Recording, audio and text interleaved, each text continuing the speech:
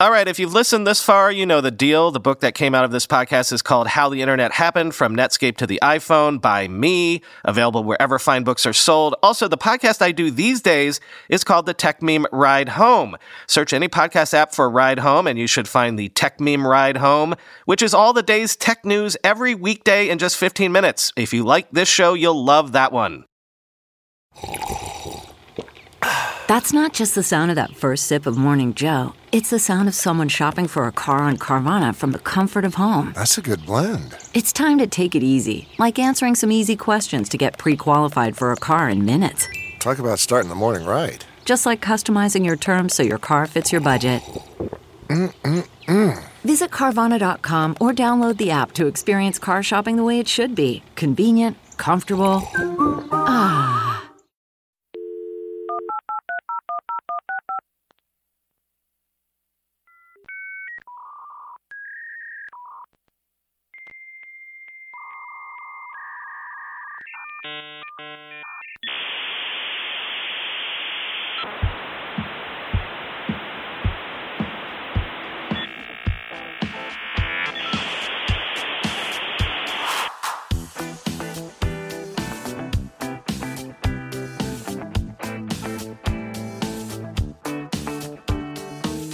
Welcome to the Internet History Podcast. I'm your host, Brian McCullough. Sorry that this episode is just a bit late, but, well, it kind of got away from me a bit. Maybe I bit off a few too many topics for one episode, but this is Chapter 5, Part 2, Wired, Slate, Salon, Suck.com, let's just say more mature media web plays. We've been looking at media's response to the arrival of the internet and the web, and thus far we've looked at a couple of high-profile examples that were pioneering, but ultimately not long-lasting. So in this episode, I want to take a look at the early web media plays that have survived, or have had a greater influence over the long haul. For example, in the first part of this chapter, we looked at the Mercury Center and its abortive attempts to keep the newspaper industry out in front of the web revolution. But again, newspapers were some of the first entities to embrace online experimentation, and they have been responsible for some innovations that they deserve credit for. Possibly the most successful online newspaper play has been the Wall Street Journal. Prototype online experiments began at the Journal in 1993, and the original plan was to do a sort of proprietary service with their own software that users could dial in for. But by 1994, the web was taking off, and as the proprietary software was still another year away, the project was quickly shifted to the web and to HTML. In July of 1994, the Journal launched the Money and Investing Update at update.wsj.com. It was a simple two-column site with market data in the right-hand column and a What's News column that was updated throughout the day on the left. The Wall Street Journal Interactive Edition was launched in April 1996, and for the first time included the full contents of the print edition of the Journal, as well as significant amounts of Dow Jones Newswire content. The Interactive Edition launched with a full paywall, and was popular and profitable from very early on. Lots of people hold up the success of the Journal's paywall as a possible model for other newspapers, but even the Wall Street Journal itself will tell you that it publishes some specialized content and data that a very specific audience is willing to pay top dollar for. The model probably does not work as well for general news, which has become a bit of a commodity. More on that in a bit. By the way, Neil Buddy, who was kind enough to speak with me about this bit of Wall Street Journal history, took pains to give credit to none other than Walt Mossberg for being a key agitator, encouraging management of the Journal to move online early and quickly. Walt has obviously been an early adopter for a long time. The New York Times experimented similarly with an online service known as Pulse in the late 1980s, but truly entered the digital era in June of 1994 with its presence on AOL called @Times. Like so many others, the Times got its feet wet via a partnership with an online service, but the partnership was limited because for contractual reasons, something to do with a Nexus-Lexis contract, the Times could largely only publish content related to arts and entertainment, not actually breaking news. The New York Times first experimented with the web in October 1995 with a special report about Pope John Paul II's visit to New York City. When the Times went fully onto the web, it went full bore. When, in the evening of January 19th, 1996, at nytimes.com, the exact same URL it has today, the New York Times published the full content of the next morning's, January the 20th's, paper in full. More than almost any other entity, the Times has embraced the archival powers of the web. You can now search Times articles going back to 1851, more than 13 million articles in total. And with their Times Machine feature, you can even search digital reproductions of the actual Times' printed pages going back 129 years. My thanks, by the way, to Rich Meislin of the New York Times, an early advocate for the Times going digital, for providing me with this background. If you go to the webpage for this show, you can see rare screen caps of what the Times look like on AOL, as well as an early nytimes.com homepage, which Rich was also kind enough to provide us. But as interesting as the successes of major brands like the Wall Street Journal and the New York Times are, I'm equally fascinated by entities and people who have found web success that you might not have expected.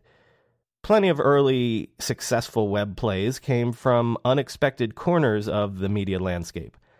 I'm thinking, for example, of efforts like those of E! You wouldn't imagine that the cable network E! Entertainment Television would be a web pioneer, but in fact it has been. Early on, E! threw a lot of resources behind an online portal, eonline.com, which in many ways presaged blogging and the celeb and gossip sites that we're familiar with today.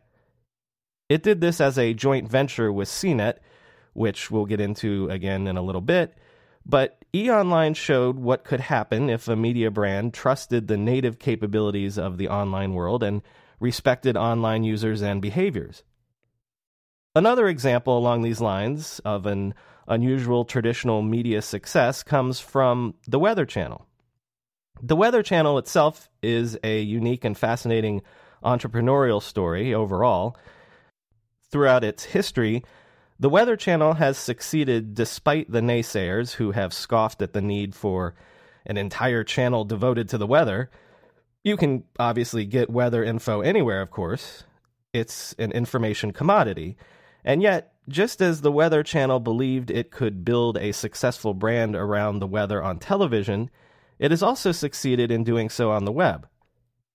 In the early 1990s, a Weather Channel employee registered the domain names weather.com and travel.com. The Travel Channel was at that point a corporate sister site. The first iteration of weather.com was launched in April of 1995, spearheaded by a young project manager named Kathy Daly. It seemed like a modest complement to the existing Weather Channel partnerships, such as the ones that it had recently launched with CompuServe and other online services. But then Daly's boss, Deborah Wilson, got word that Wired Magazine's new website, Hotwired, was shopping around advertisements and asking for a $150 CPM rate. On cable, the Weather Channel was used to getting $5 CPMs. Wilson later said, quote, "I remember when Hotwired made that announcement. I photocopied and distributed it. Finally, an industry was starting to happen." End quote. So, leveraging its existing sales force, Weather.com started to run ads itself, with the first one sold to Chemical Bank. The champion of Weather.com's evolution within the company was the son of the Weather Channel founder, Frank Batten. Frank Batten Jr. was a web convert. He could see the web would be big, and he saw that the Weather Channel could plant its flag there before anyone else. And so in a meeting with Wilson and Daley, the two women were told by Batten Jr. to double down on their online efforts. Quote, "We don't think you're thinking aggressively enough about what this could be. Who knows what Weather.com could be, but it's clear it at least has the potential to become something very important. You really need more resources than this, and you need to run like heck." End quote. Now, that's a media brand embracing the web. Weather.com was soon fully integrated into all of the Weather Channel's operations. By 1998, only 3 years after its launch, Weather.com was logging 150 million page views monthly. Today, it logs 13 billion page views, an average of 54 million unique visitors each month, and generates untold millions in revenue for its parent company. Weather.com is routinely in the top 30 of the most trafficked websites in the world, ahead of Yelp, the New York Times, and even the most popular porn site. It has even transitioned into the modern era with one of the most popular mobile web apps in the world, and a website that is heavy on community and social content. Or you could take this as another fascinating early internet success that most people don't know about. Did you know that Reuters, the news agency, was actually one of the biggest winners of the entire .com era? We were just speaking about the Wall Street Journal and the commoditization of news content in general. Well, in large part, I think you can thank or blame Reuters for that fact, for news becoming a commodity on the web. In fact, I would posit that the very fact that the news industry has been so disrupted by the web can largely be laid at Reuters' doorstep. Let me explain why. Remember in our chapter on Yahoo, when we discussed how sites like Yahoo and Excite and the other early web portals turned themselves into portals piece by piece, a step at a time, by adding new useful items to keep users coming back. Now they would give you weather, now they'd give you sports scores, and then email and calendars, etc. Well, all that started off with news, with headlines. And Reuters was the driving force behind that. We need to step back a little bit here for a quick history lesson. You know about newswire agencies, right? Like the Associated Press. They were set up in the 1800s after the birth of the telegraph. Sensible newspapers looking to cut costs decided that pooling their reporting efforts would be cheaper and easier than each paper sending out its own reporter around the world to gather stories, especially now that the telegraph could deliver stories nearly instantaneously. The AP was set up in 1848 as a consortium of New York City newspapers to do just that. This ensured that no one newspaper could get the scoop over another, and so the AP was controlled collectively by all the member newspapers and eventually broadcasters, and eventually numbered in the thousands. The AP dominated news delivery in the 20th century, but remember it was and is a non-profit entity. Reuters, in contrast, was founded a few years after the Associated Press, also in the 19th century, but in a crucial difference, Reuters is a for-profit company, and Reuters was European-based. The AP was always bigger, with tens of thousands of news entities as members, and along with a smaller player, the United Press International, the AP tended to dominate the North American market. Reuters was largely and also ran in North America. So, in the early 1990s, Reuters as a company was looking for a way to get a larger share of the North American market. Its method for breaking in was to leverage new media. Starting in 1991, the Reuters New Media Division began signing deals to provide news headlines and articles to the early online services like Prodigy and CompuServe. Newspapers were somewhat hostile to the online services in general because they saw them as direct competition, and thus the Associated Press was hostile as well, owned as it was by newspapers. But Reuters was more than happy to play ball with the online services since, again, it was looking to build its North American business. So here was a tiny but unexploited market niche that could be used to wedge Reuters' way into contention. And they were very successful. By 1993, online sales represented 10% of Reuters' growing U.S. operations. This friendliness to new media continued right up through the arrival of web portals like Yahoo. Again, Reuters was willing and eager to do deals with any new website or portal that wanted to offer headlines. If you'll also recall from that Yahoo chapter, Reuters was willing to experiment and do deals with Yahoo, agreeing to take a share of advertising revenue. By the year 2000, some 60% of the revenue for the American unit at Reuters came from its more than 900 web clients. But more than that, Reuters was willing to invest in their web partners, or even to take equity stakes in lieu of cash sometimes. Reuters paid $3 million, if you'll remember, for a 4% stake in Yahoo, and that investment turned out fabulously. But Reuters also took stakes in companies like InfoSeek, VeriSign, Sportsline, Digimarc, and US Web. They ended up making a killing during the dot-com years. Reuters' willingness to work with online and web players changed how news operates in our modern world. First, through services like AOL and Prodigy, Americans started to expect that news headlines were something they could get almost anywhere, even while they were checking their email.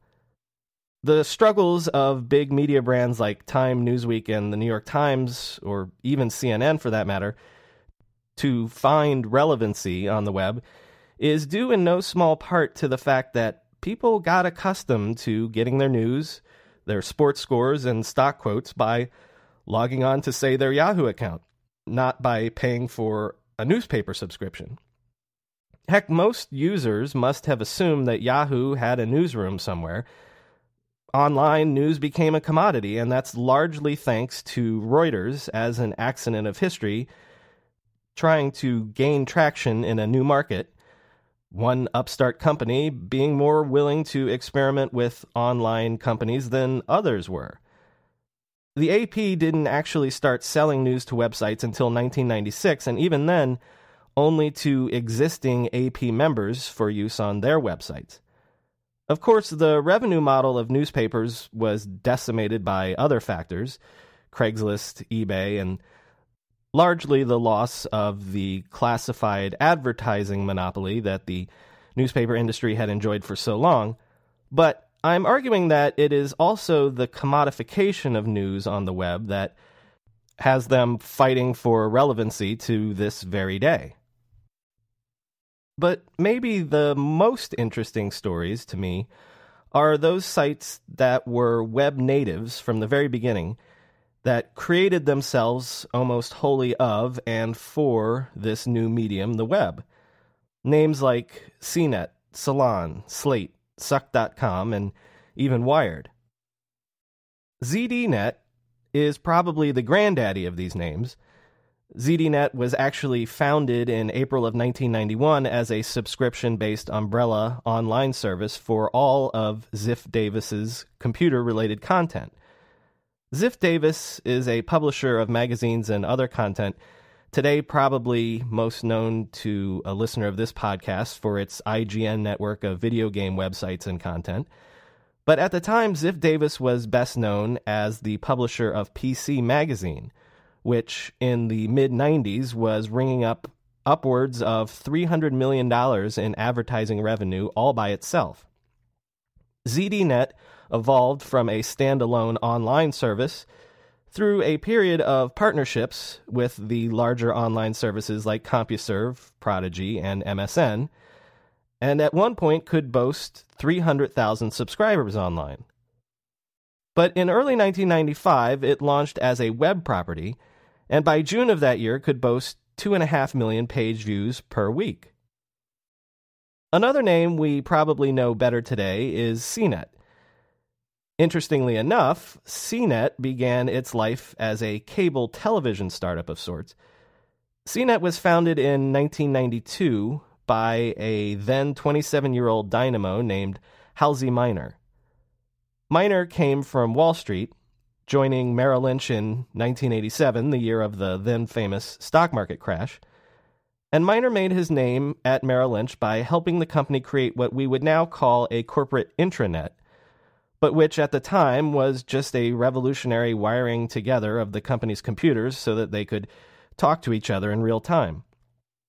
He also worked on another early networking and data-related project with another young Merrill Lynch employee by the name of Jeff Bezos, who would later laud Minor as, quote, somebody who is really very alert to the technology marketplace and peering ahead into the future. He is an incredibly engaging visionary, end quote.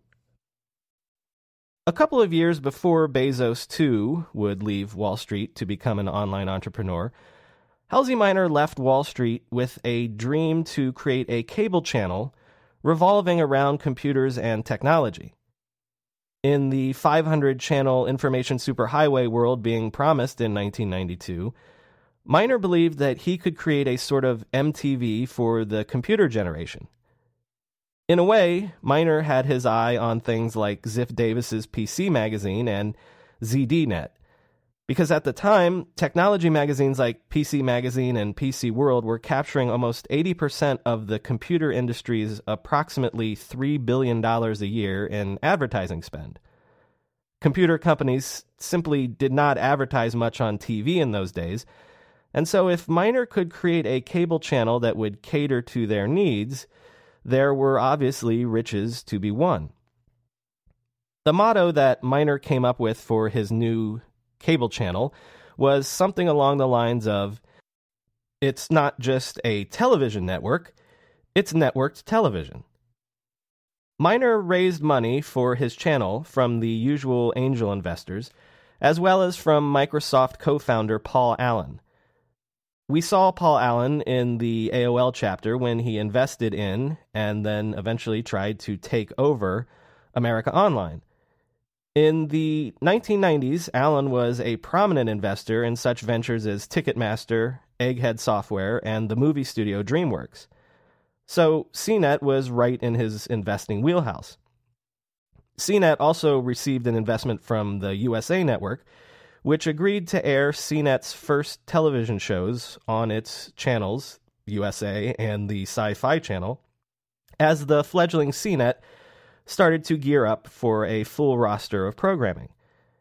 In 1994 and 1995, CNET debuted its first shows, CNET Central, with former MTV VJ and later godfather of podcasting, Adam Curry, and another show called The New Edge.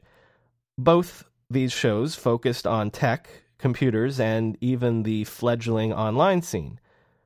One CNET executive described CNET Central as, quote, the entertainment tonight of the digital world, end quote.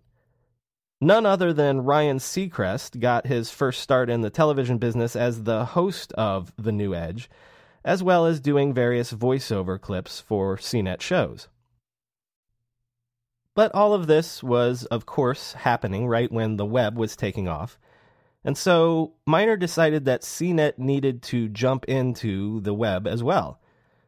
CNET Online launched in June of 1995, and on its first day could claim 115,000 page views. Within months, it was one of the top sites on the web in terms of traffic, and Halsey Minor's greater evolving vision for CNET soon became some sort of a conglomeration of television programs and websites, working synergistically to break news, offer up product reviews, and provide a platform for fan discussion. But the success of the web efforts, coming as they did in 1995 and 1996, as the dot-com era was beginning in earnest, soon began to take over CNET's larger mission. CNET would embrace the web, and especially web advertising, with a greater gusto than most other entities at the time. When Hotwired launched with the first banner ads in 1994, again, more on them in a little bit, CNET embraced web advertising with gusto.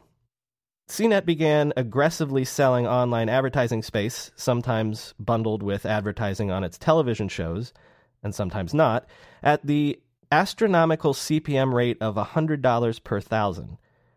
It soon became one of the biggest deliverers of online advertising inventory, behind only Netscape, Yahoo, and Excite. CNET could achieve this because it was also aggressively pushing the advertising paradigm forward in new and interesting ways. CNET was among the first to embrace ad targeting based on a web surfer's demographic and location information. And CNET was also among the first to make use of its own server log files to analyze which pieces of content were more popular than others, and thus which articles or posts were able to deliver more advertising inventory, and then to make editorial decisions based on this real-time data. Today, there is much debate about the advertising and content Chinese wall, with sites like BuzzFeed and others, so-called clickbait sites, tailoring content on the fly to attract more shares, likes, and eyeballs. CNET was one of the first to wade into these waters.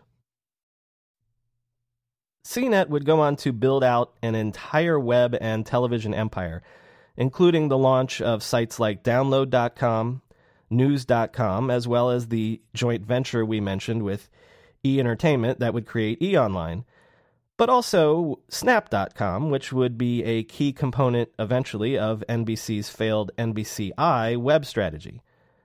CNET rode the .com wave to great success, IPOing as early as 1996. CNET would eventually not only acquire its erstwhile competitor ZDNet, but ultimately all of Ziff Davis Media in October of 2000 for approximately $1.6 billion.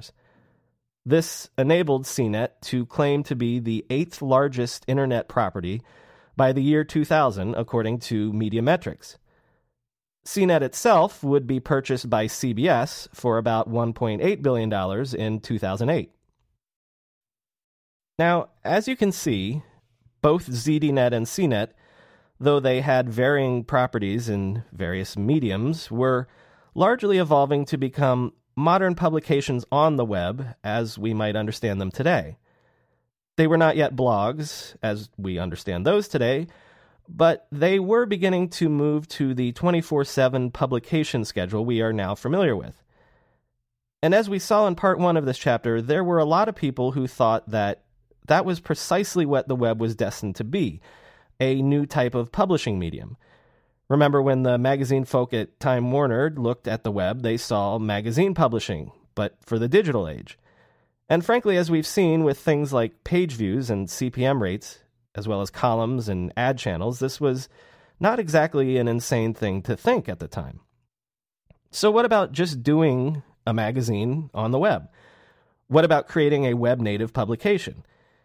If this was the logical extension of media at the time, why not experiment with, and this is a term that makes my skin crawl now, but it was popular at the time, why not create a webzine?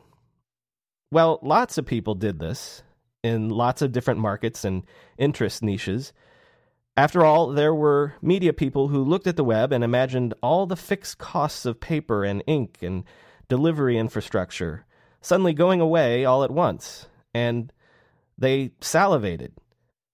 There were dozens, perhaps hundreds of small-scale attempts to create web-only publications, some of which were quite successful in their own ways. And there were great pioneering e-zines who straddled the new world of the web and then the early 90s world of printed zines. I'm thinking of sites like Feed and Word magazine. Most of these sites are completely down the memory hole at this point, however. They were such early web pioneers and so relatively small in comparison to sites like Mighty Pathfinder that there's basically no hope of any archives existing. But then again, there are barely archives of Pathfinder in existence, and that was a top 10 website at one point. But one of these pioneering web-native publications is still very much with us today, and that is Salon.com. Salon was the brainchild of David Talbot, who in 1994 was the arts and ideas editor at the San Francisco Examiner. Talbot had an entrepreneurial streak, and wanted to start his own publication. When he was unable to round up investors for a traditional print magazine, he eventually took $60,000 in seed money from an unlikely source, Apple. At the time, Apple was planning to launch its own branded competitor to America Online, which it dubbed eWorld, and so it was looking for content partners. eWorld ended up going nowhere, but Talbot had rounded up a crew of other journalists from the Examiner and other San Francisco area titles with Apple's money, and had gotten hooked on the idea of a digital publication with its promises of cheaper and more nimble business models. A $2 million investment from Adobe Ventures saved the initiative, and on November 20th, 1995, Salon published its first issue on the web. It didn't publish on Salon.com, however, because a hair salon owner in Texas owned the domain Salon.com. So Salon was originally published under the domain Salon1999.com. The hair salon owner was eventually encouraged to part with Salon.com for a significant amount of Salon stock. Salon had been chosen as the name because, in a slightly tongue-in-cheek way, the publication aspired to be a sort of Algonquin roundtable for the web era. There were eventually true journalists and actual news bureaus, but Salon has always leaned heavily on criticism, on reviews and essays. Again, closer to what we would now think of as a modern blogging operation, but at various times, Salon has published a wide range of musings and think pieces from everyone from Andrew Sullivan to Camille Paglia. The second editor of its Media Circus column, which covered the media industry, was a young writer named Dave Eggers. Salon actually launched as a bi-weekly publication, eventually moving to weekly, and Salon's first issue focused on what else? The OJ trial. And there's another parallel to what we learned about in part 1 of this chapter with Pathfinder. As Linda McCutcheon told us, Princess Diana's death was a major milestone for online news and media sites. And indeed, the Princess Diana story was a milestone that proved to change Salon's focus. Okay, it's time to commit. 2024 is the year for prioritizing yourself. Begin your new smile journey with Byte, and you could start seeing results in just 2 to 3 weeks. Just order your at-home impression kit today for only $14.95 at Byte.com. Byte clear liners are doctor-directed and delivered to your door. Treatment costs thousands less than braces, plus they offer financing options, accept eligible insurance, and you could pay with your HSA, FSA. Get 80% off your impression kit when you use code WONDERY at Byte.com. That's BYTE.com. Start your confidence journey today with Byte. Delve into the shadows of the mind with Sleeping Dogs, a gripping murder mystery starring Academy Award winner Russell Crowe. Now available on digital. Crowe portrays an ex-homicide detective unraveling a brutal murder he can't recall. Uncovering secrets from his past, he learns a chilling truth. It's best to let sleeping dogs lie. Visit sleepingdogsmovie.com/Wondery to watch Sleeping Dogs, now on digital. That's sleepingdogsmovie.com/Wondery. In the immediate wake of the accident, Salon found that people were browsing online with an almost insatiable hunger for any new details, for analysis and punditry, a hunger that Salon found it could quench. Salon soon moved to a daily publishing schedule, but it also hit upon the model so many web publications seem to have settled on today. Occasionally breaking news is great, and Salon has broken quite a bit of news over the years, beginning with the revelations about Henry Hyde's extramarital affairs during the Clinton impeachment scandal. But it is analysis and essays that has become Salon's bread and butter. What Salon writer Gary Kamiya has called a, quote, second-day story approach, end quote. For just this reason, another major event for Salon was the contested Clinton-Gore election of 2000, where hourly pieces reading the tea leaves and parsing the responses from the campaigns was supplemented in Salon with actual on-the-ground reporting from a young Salon staffer by the name of Jake Tapper, who you might recognize today from CNN. Salon was successful enough to have its own IPO in 1999, but then again, who didn't have an IPO in 1999? In truth, Salon has always struggled throughout its existence to turn a profit.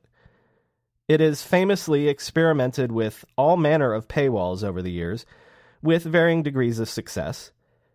It has run into the catch-22 that most web publications have had to wrestle with over the years. It's hard to get enough people to pay for content to make it pay the bills.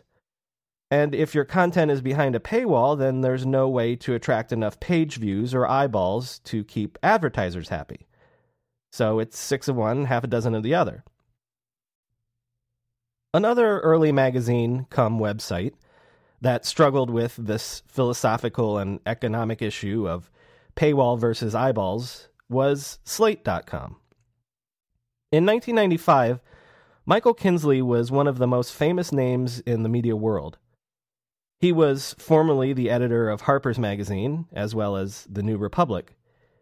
He was nationally known as the co-host of the CNN show Crossfire, which you'll remember Jon Stewart famously shamed out of existence a few years ago.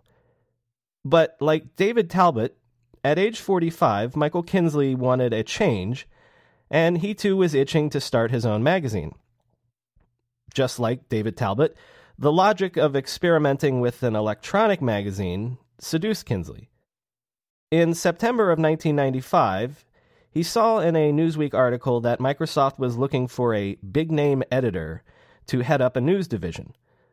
This was right after Microsoft got the internet, of course, and part of the new internet strategy at Microsoft was to produce content for the new medium as much as it was to control the platform of the web by burying Netscape. As Businessweek put it, quote, Bill Gates may turn out to be the Walt Disney of the web, end quote. For a while, in fact, there were dozens upon dozens of Microsoft content plays, not the least of which was MSNBC, which would actually end up launching at the exact same time as Slate. So Kinsley flew out to Seattle, pitched Microsoft the idea of a web-based magazine, and sold them on the idea. When Kinsley announced his intention to uproot to Redmond, Washington, and create a new publication on the web, it sent shockwaves around the media landscape.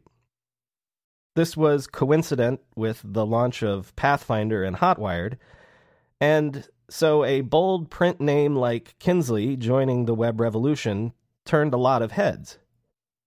There's a great Ken Aletta piece in The New Yorker from around the time that basically followed Kinsley as he first joined Microsoft and was prepping for the Slate launch. The tone of the piece is very much a mainstream media guy hanging out with these kids and their crazy computers. A lot of space in the article is spent discussing the culture clash in terms of work attire and work attitude, to say nothing of the age difference. Kinsley's direct boss at Microsoft was Russell Siegelman, formerly the head of online services who helped develop the MSN network. Siegelman was, at the time, 33, and Kinsley was, remember, 45.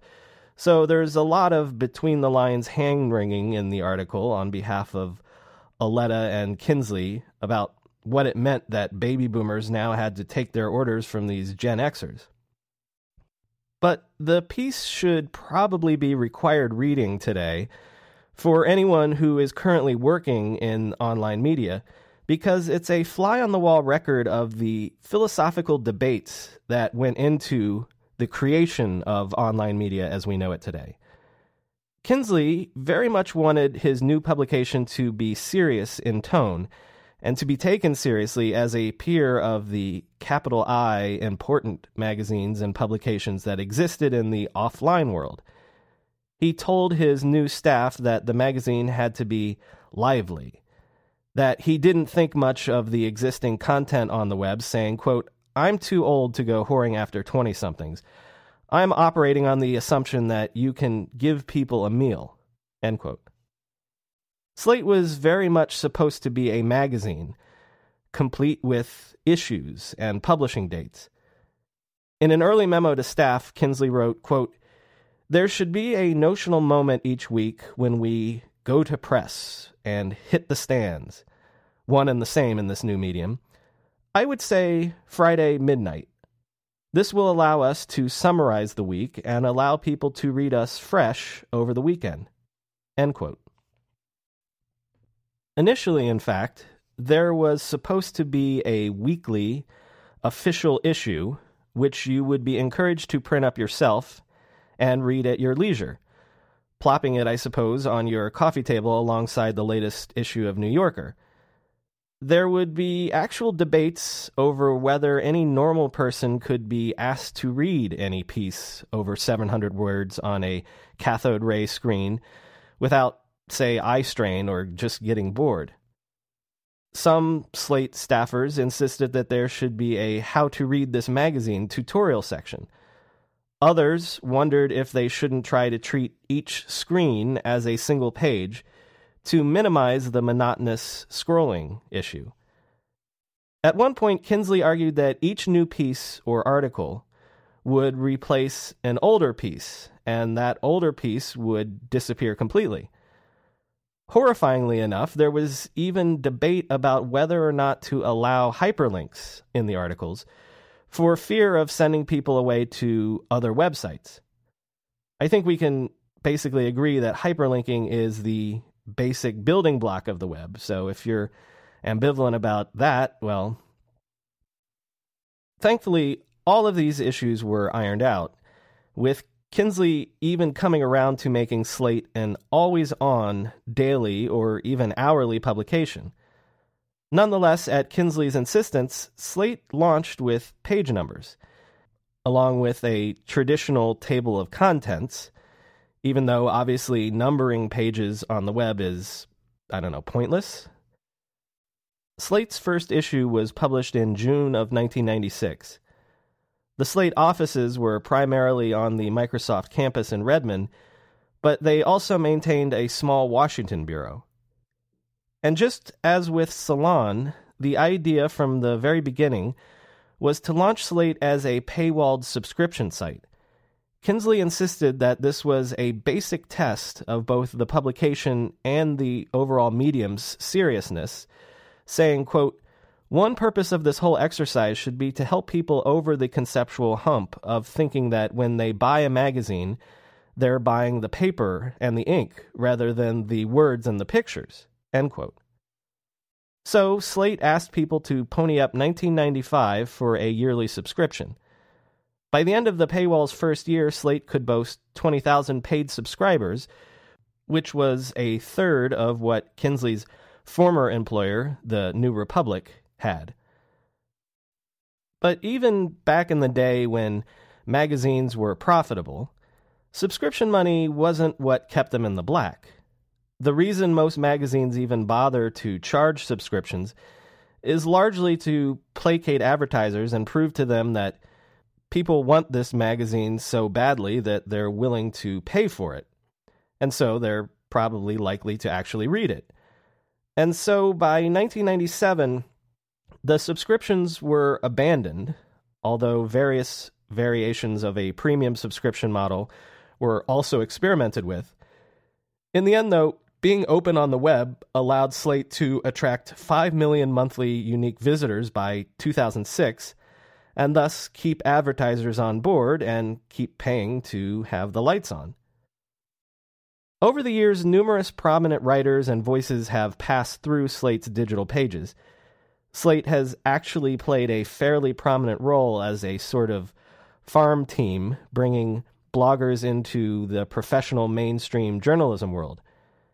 Many prominent bloggers got their first professional paying gigs at Slate before moving on to traditional media publications or launching their own online titles. Thanks to being sheltered for so long under the Microsoft umbrella, Slate largely sat out the .com madness. Though, as Kinsley himself remarked on the 10th anniversary of Slate, being a division of Microsoft with a fixed budget was actually a plus. Quote, "If we had spent money the way some of these other publications did during the late 90s internet bubble, Microsoft would have shut us down long ago. If these projects had guarded their pennies the way we did, they would still be publishing." End quote. Microsoft would sell Slate to the Washington Post Company in 2004, which eventually spun it out into a separately operated Slate Group, where it still exists today. CarMax is putting peace of mind back in car shopping by putting you in the driver's seat to find a ride that's right for you. Because at CarMax, we believe you shouldn't just settle for a car. You should love your car. That's why every car we sell is CarMax certified quality, so you can be sure with upfront pricing that's the same for every customer. So don't settle. Find love at first drive and start shopping now at CarMax.com. CarMax, the way car buying should be. But if we're talking about e-zines, or quasi-magazines at the birth of the web, we can't help but talk about the actual magazine, which, more than any other single entity, seemed to be at the vanguard of the bold new world of digital media at the beginning of the internet era. And that magazine is Wired. Some revisionist historians like to propose that Wired helped launch the internet era, but in actuality, Wired predates the net revolution, or at least the web revolution. Wired was and is a magazine, first and foremost, a physical, tangible paper manifestation of the real world. Wired's philosophical ethos has always been very much a digital, cybernetic, utopian future world, but it began its life as one man's vision for a new kind of traditional magazine, a sort of Rolling Stone magazine for the 90s generation. The man with that vision was Louis Rossetto.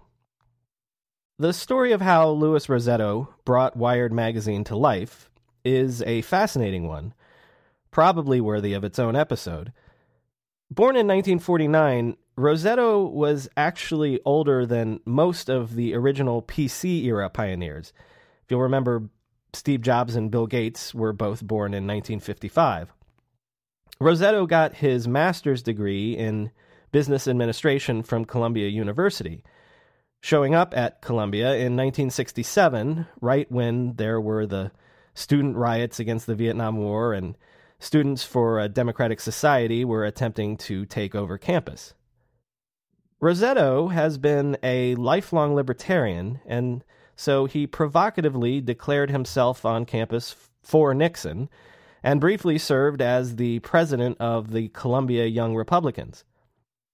But more so than most Republicans at the time, Rossetto actually absorbed the radical hippie lifestyle in all but its leftist politics. Rossetto was anti-war and flirted briefly with anarchism. The New York Times, in fact, featured a young Louis on its cover, and inside, Louis spouted a libertarian slogan, quote, "Ask not what your country can do for you, ask what your country is doing to you," end quote. And so instead of venturing into the business world in the 1970s, Rossetto was a middlingly successful novelist, and this gave him enough money to fund a peripatetic lifestyle, traveling the world as a quasi-hippie transient/revolution tourist. He was in Peru around the time of the Shining Path uprising, in Sri Lanka at the outbreak of the Tamil Rebellion, in Italy around the time of the Red Brigades bombings, and in South Africa during the state of emergency. As a freelance journalist, he even covered the early formation of the anti-Soviet Mujahideen in Afghanistan. In the late 80s, he settled in Amsterdam with his eventual lifelong partner, Jane Metcalf.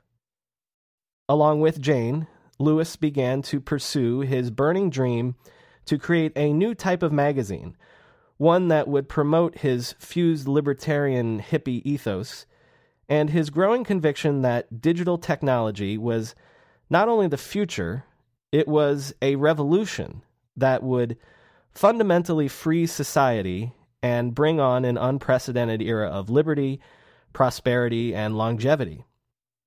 The easy elevator pitch, as I've mentioned, was that the new magazine he was thinking of would become a Rolling Stone for the computer generation.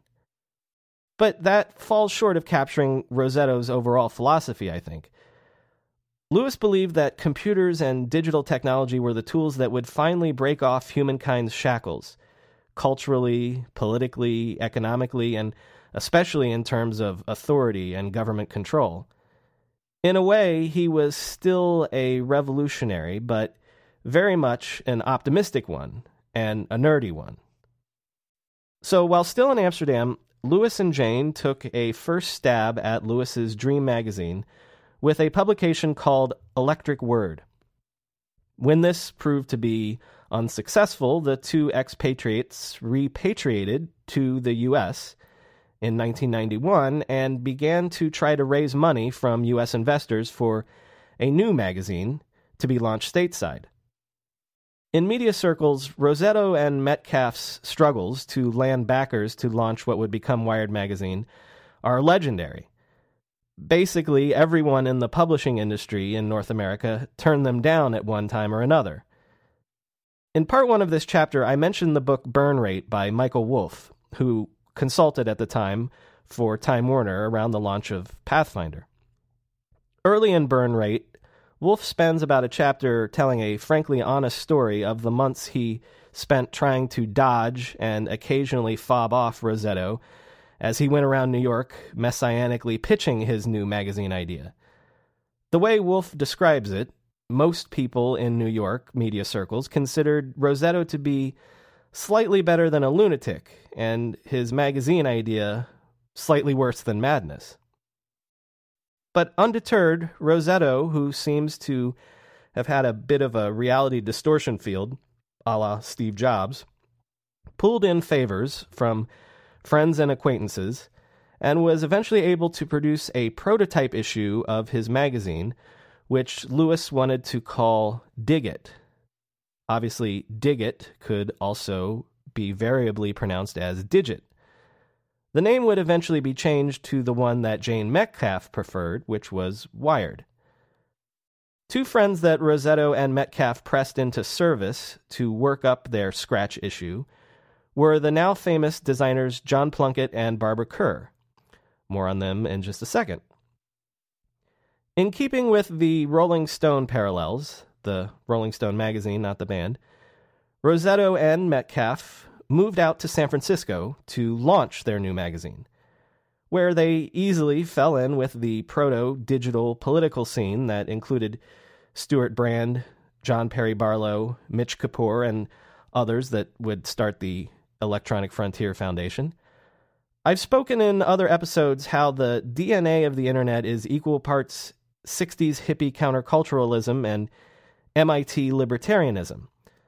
The politics are free market and free software at the same time, Marshall McLuhan and Terence McKenna in the same breath. And so, in a lot of ways, Louis Rosetto embodied this dialectic, and so would his magazine. After years of chasing down investors for their project, Lewis and Jane finally hit pay dirt when they attended the third ever TED conference in February of 1992. They were able to land a $75,000 investment from Nicholas Negroponte, the legendary head of MIT's Technology Media Lab. Support from a big-name angel investor like Negroponte had a knock-on effect that enticed other investors and allowed Wired to launch its first issue in January of 1993 at that year's Macworld conference. On the 5th page of the first issue, Louis Rosetto explained the mission of Wired with an essay called Why Wired? Rosetto wrote, quote, "Because the digital revolution is whipping through our lives like a Bengali typhoon, while the mainstream media is still groping for the snooze button, and because the computer press is too busy churning out the latest PC info computing corporate world iteration of its ad sales formula come parts catalog to discuss the meaning or context of social changes, so profound their only parallel is probably the discovery of fire."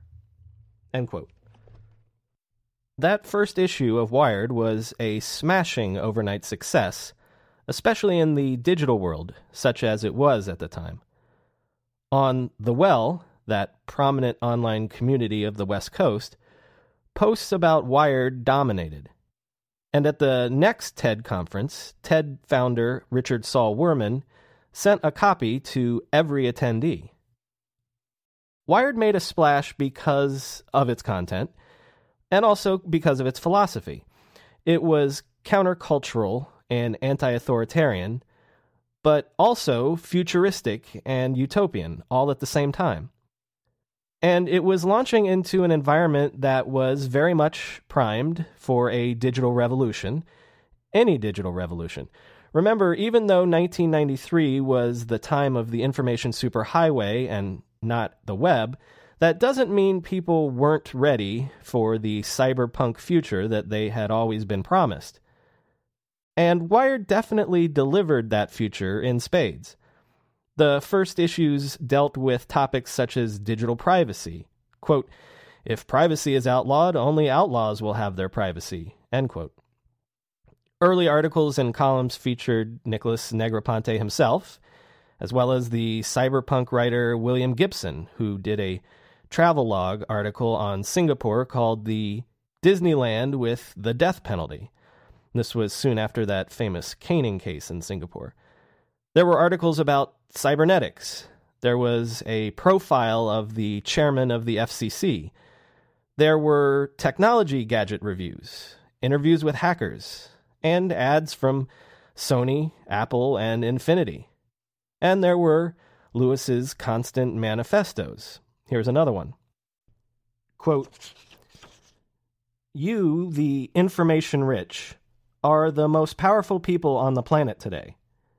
You and the information technology you wield are completely transforming our lives, our families, our neighborhoods, our educations, our jobs, our governments, our world." End quote. In its first 18 months, Wired was able to achieve hundreds of thousands of subscribers. Advertisers lined up to place their brands in this publication that seemed to be at the vanguard of a new generation. And the old-school titan, Condé Nast, publisher of The New Yorker and Vanity Fair, among others, ponied up for a major follow-on investment. And Wired blew the media world away by winning a National Magazine Award for General Excellence in its very first nomination. Part of Wired's seemingly overnight success also has to be attributed to the magazine's jarring, revolutionary design aesthetic, thanks to the contributions of John Plunkett and Barbara Kerr. Part of Louis Rossetto's vision of a modern magazine meant taking advantage of the advances in digital printing and software-aided design technology that was finally freeing the printed word from the legacy of the printing press that went all the way back to Gutenberg. Wired's pages were day-glow bright, colorful, jam-packed with images and text in new and innovative juxtapositions. Gone were the rigid grids of columns of text and boxed images. Text and images overlaid each other in Wired. Text spilled across the page in seeming waterfalls that some readers complained were illegible. But Plunkett and Kerr were drawing from the legacy of the zine world, the punk and grunge underground publications that had grown to prominence in the early 90s. By bringing this aesthetic mainstream, Wired would have an incalculable impact on the design of the early web, even if the constraints of early HTML would not allow early web developers to mimic Wired's innovations exactly. But Yahoo's jaunty purple logo, for example, was, while a far cry from Wired's loud pinks and oranges, certainly an effort to mimic the same attitude of Wired, an attitude that shouted modern and digital. Now, you'll also notice that in that survey of early Wired articles, there's no mention of the web or the internet. Again, this is because Wired launched in 1993.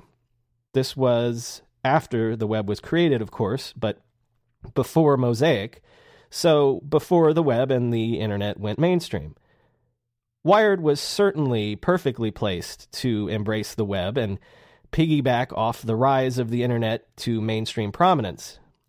But whatever it feels like in retrospect, Wired was not actually a prophet of the internet era.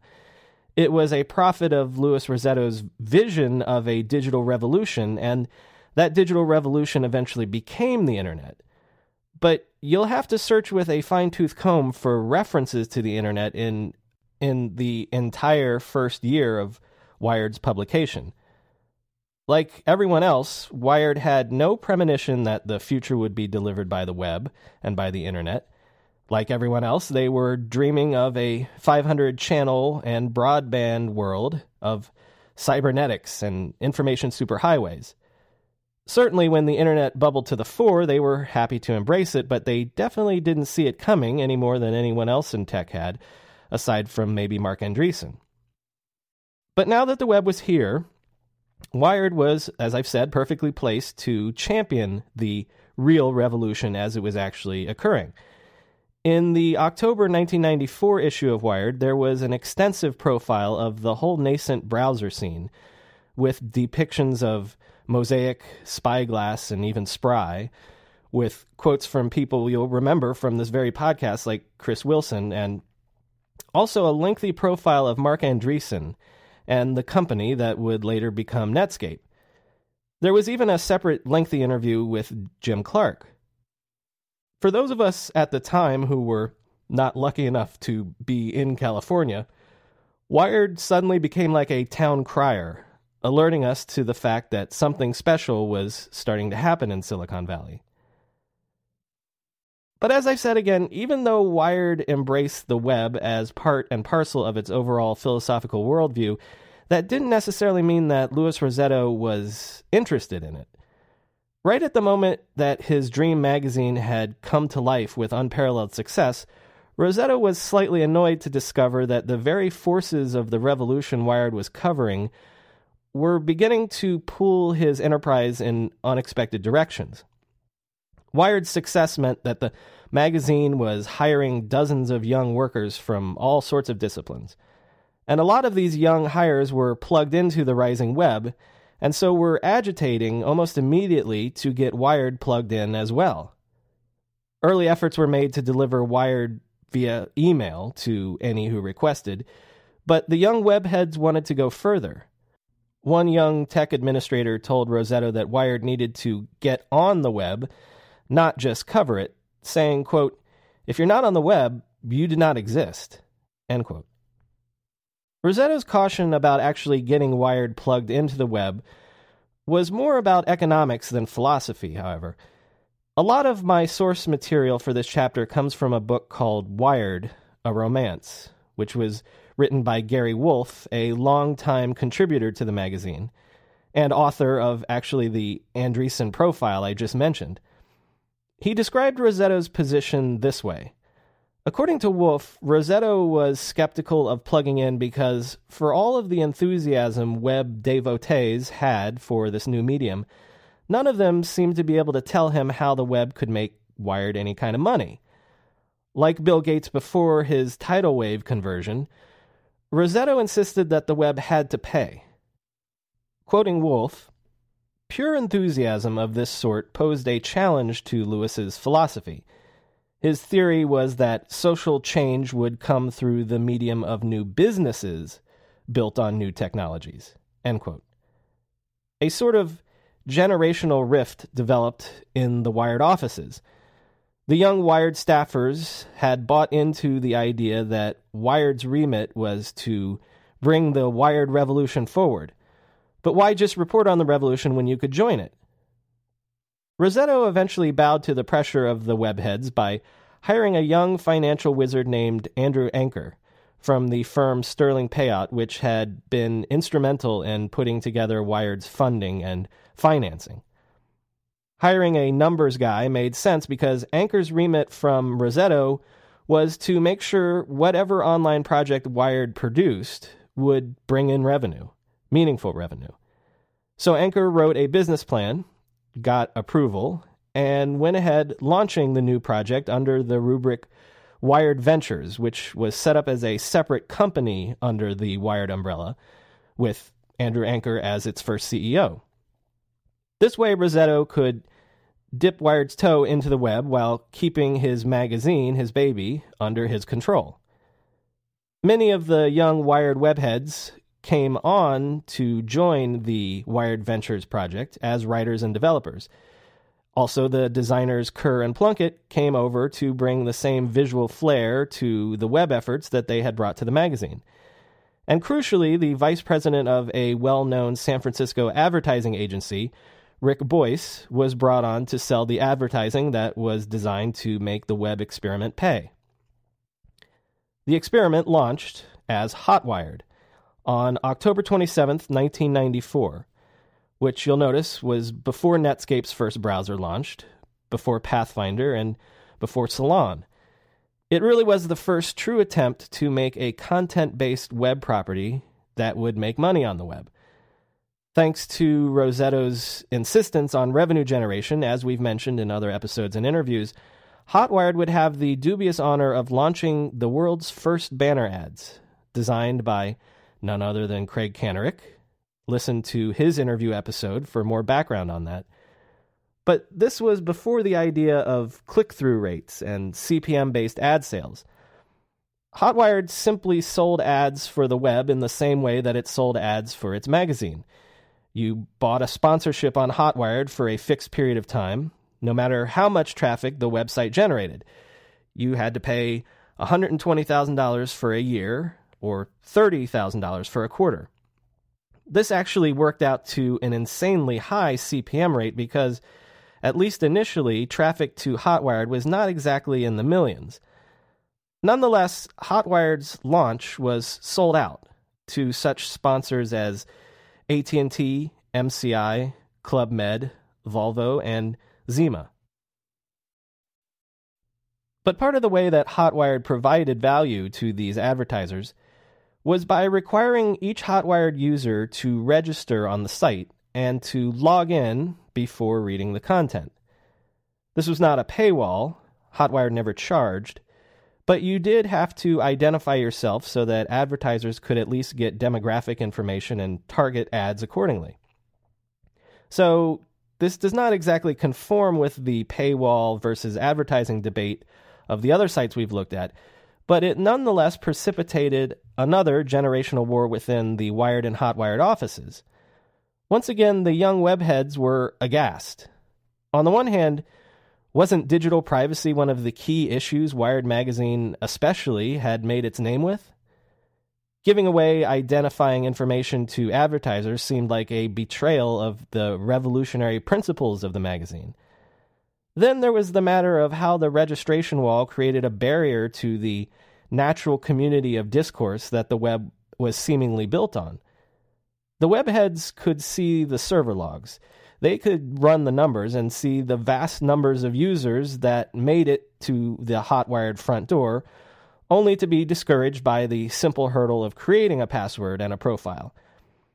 How much more traffic could Hotwired's content be generating by orders of magnitude if it was freely browsable? And how could Hotwired participate in the conversation of the web if it remained aloof and segregated from it? Again, Louis Rossetto had no philosophical problem with this segregation at all. Remember, he wanted the web to pay, and the registration was the simplest way to do so without charging users directly. But also, his whole vision from the very beginning was that Wired would be the vanguard leading the revolution, possibly guarding and guiding the revolution. The free-for-all nature of the early web had always discomfited him. Rossetto's vision for Hotwired was a bit about bringing professionalism to the web at long last. He was quoted on the occasion of Hotwired's launch as saying, quote, "The era of public access internet has come to an end," end quote. And so here we see the age-old tension between the curated web and the anarchic web of privacy versus anonymity and professionalism versus the concert of crowds being debated at the very beginning of digital media. The debates inside Wired were fierce and bitterly personal, and Louis Rossetto, the digital revolutionary, the lifelong libertarian but committed businessman, made clear to his young employees which side he had come down on. The registration wall would actually come down eventually, but it would do so for purely business reasons, not idealistic philosophical ones. Initially, Hotwired was able to charge exorbitant ad rates by trading on its brand and the assumed sophistication of its audience, as well as the basic novelty of the new medium. But as search engines and web portals arrived on the scene, there began a downward pressure on the price of online ads. Hotwired could no longer get away with charging effective CPMs in the hundreds of dollars. The only way to compete with the search engines and their audiences of millions, as well as their seemingly limitless inventories, was to get as many eyeballs as possible to Hotwired. Hotwired would eventually go out to the open web to mingle with everyone else. And so the young webheads got their way eventually, but not by virtue of their righteous arguments. Dollar signs often carry way more arguments than principles do. One of the webheads who had been a combatant in the Great Registration Wars was a young employee named Carl Stedman. In fact, Stedman had been key in marshaling the raw traffic data from the server logs that ultimately provided the key argument that ended the registration wall. A web true believer from Minneapolis, Stedman found the business realities of actually working inside the revolution, at least at Wired, to be somewhat disillusioning. He vented his frustration with this state of affairs by creating a small website within Wired's auspices, but very much behind Wired's back. Because the website that Stedman would create with his fellow Hotwired employee Joey Enough was very much conceived as the anti-Wired. This website would be called Suck, and I would argue it is perhaps the most influential early media website that we have yet discussed in this chapter. The general experimentation at Hotwired and Wired Ventures meant that employees were encouraged to try their own experiments on Wired servers. Some of these personal experiments, such as Justin Hall's Links to the Underground or Bianca's Smut Shack, actually generated way more traffic than Hotwired itself, especially in the registration wall days. So Stedman and Enough's Suck launched on Wired servers. It was just that nobody at Wired knew it. Stedman and Enough, and eventually other Wired employees, and even eventually outside freelancers who were let in on the secret, all published under pseudonyms. Stedman's pseudonym was Webster and occasionally Dunderhead, and Enough's pseudonym was the Duke of URL. Whatever the names, the voices that set the tone were Stedman and Enough's. Gary Wolf described the duo this way, saying, quote, "Where Carl is unprepossessing, almost diabolically intelligent, and a master parodist who always keeps a straight face, Joey is the opposite, a comedian, very outgoing.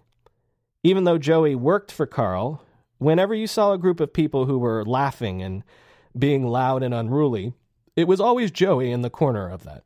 End quote. The original idea for Suck actually came from Enough, who took his idea for a Mad magazine or a spy magazine style publication for the web to his boss. Here's Enough remembering, quote, "I remember telling Carl about it and he said, 'Yeah, we should do a Mad magazine. You should do it, and you should write it. You won't have to go through Gary, they won't edit your stuff.'" End quote. So Suck.com was launched surreptitiously on August 28th, 1995. 2 weeks in fact, after the Netscape IPO. The site's tagline was, "We admit it." The site looked different right away. Most early websites had some sort of a landing page, a table of contents style holdover from the print paradigm to help you get oriented. But Suck just put its content right there on the front page. No need to click anywhere. And unlike the loud colors of Hotwired and other sites it influenced, Suck was just black text on white. And this is where we can begin to talk about how Suck was so influential. The simple column structure sounds like the familiar layout of a blog, doesn't it? Go to the homepage, see the latest. There's no hierarchy. If you want to see the latest stuff, just load up suck.com and there it is. The older stuff gets pushed down below the newer stuff, just like a blog. That's because Suck was always updating. Stedman and Enough tried to put up new content every single day. They were going into work every day anyway, they figured, and the web was an everyday thing for them, so they thought we should just put stuff up every day. No lip service needed to any real-world weekly issue paradigm or metaphor. The voice of Suck was pitched to people just like them, to cubicle warriors, toiling away at this new web revolution. The essays and columns on Suck could be about anything. The very first was about the Kurt Cobain death conspiracy culture on the web at the time. Another early one poked fun at Mark Andreessen, or parodied the early web celebrity and blogging and podcasting godfather Dave Weiner. The posts came every day because Suck realized before anyone else, cubicle workers need a site to surf to for distraction every now and then throughout the workday. And it was an insight that Stedman had gleaned from obsessing over the Hotwired server logs during the registration debate. He noticed that if you conditioned people that there might be good stuff coming out regularly, then they tended to come back regularly and refresh their pages all the time. Basically, you created a habit, an obsession.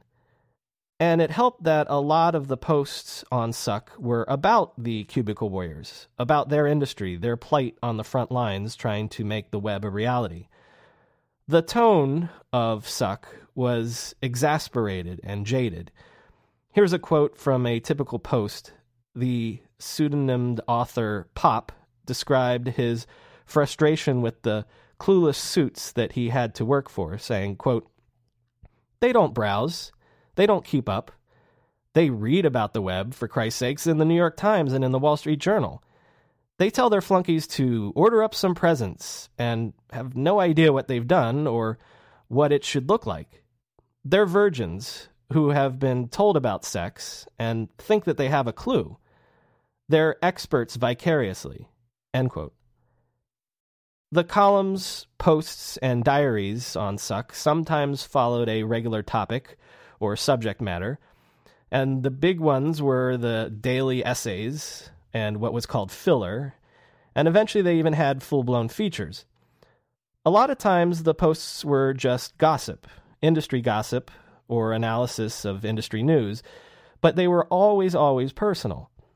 There were very specific points of view coming through in every Suck post, not the stentorian reporter's tone that you would see in other websites.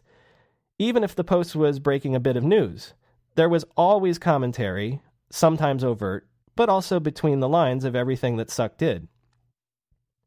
The tone on Suck was rude, often crude and satirical, but at the same time glib and biting, always for a purpose. It was, in short, snarky. So here we have a publication that is pioneering a blog-like chronological structure, pioneering an always-on publishing schedule, focusing on gossip and insidery dish, taking a glib, satirical point of view, and choosing snark as the overarching voice. Now you can begin to see why I and so many other people think Suck was so influential. You can argue that the very structure and personality of the modern web and blogosphere was born at Suck. And let's not stop at tone and subject matter and voice. Where at Slate they were debating the very use of hyperlinks, Suck took hyperlinking to the next level. The links were part of the conversation at Suck, the commentary. A Suck post might have dozens of links, and you might not get the full story of the post until you visited all those links for context. As the author Mark Derry has said, quote, "With Suck, you wouldn't get the joke until you punched through on the link. Then you found out that it set the keyword to which this news source was linked in an ironic light," end quote. And so many of the people writing for Suck, under their pseudonyms, of course, would go on to be the founding members of the eventual blogosphere. The writer Heather Havrilsky was an early Suckster and would go on to become a popular Salon columnist. Anna Marie Cox would become Suck's managing editor, and of course she would take the Suck ethos almost wholesale over to Wonkette, which she would found for Gawker Media some years later. Owen Thomas, who would go on to write for everyone from Valleywag to Business Insider to Read Write Web, was an early copy editor at Suck.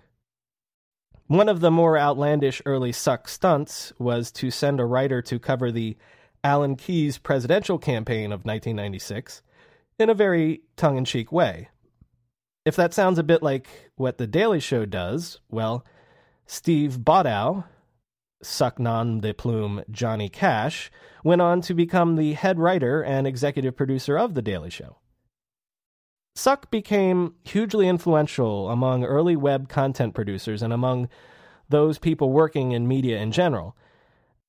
Again, I would make the strong argument that the attitude, tone, and general point of view of the blogosphere certainly, but probably also the wider web media structurally, can all trace a lineage back to the innovations of Suck. Those behind Suck.com would eventually be outed by Josh Quittner at Netley News, that section of Pathfinder.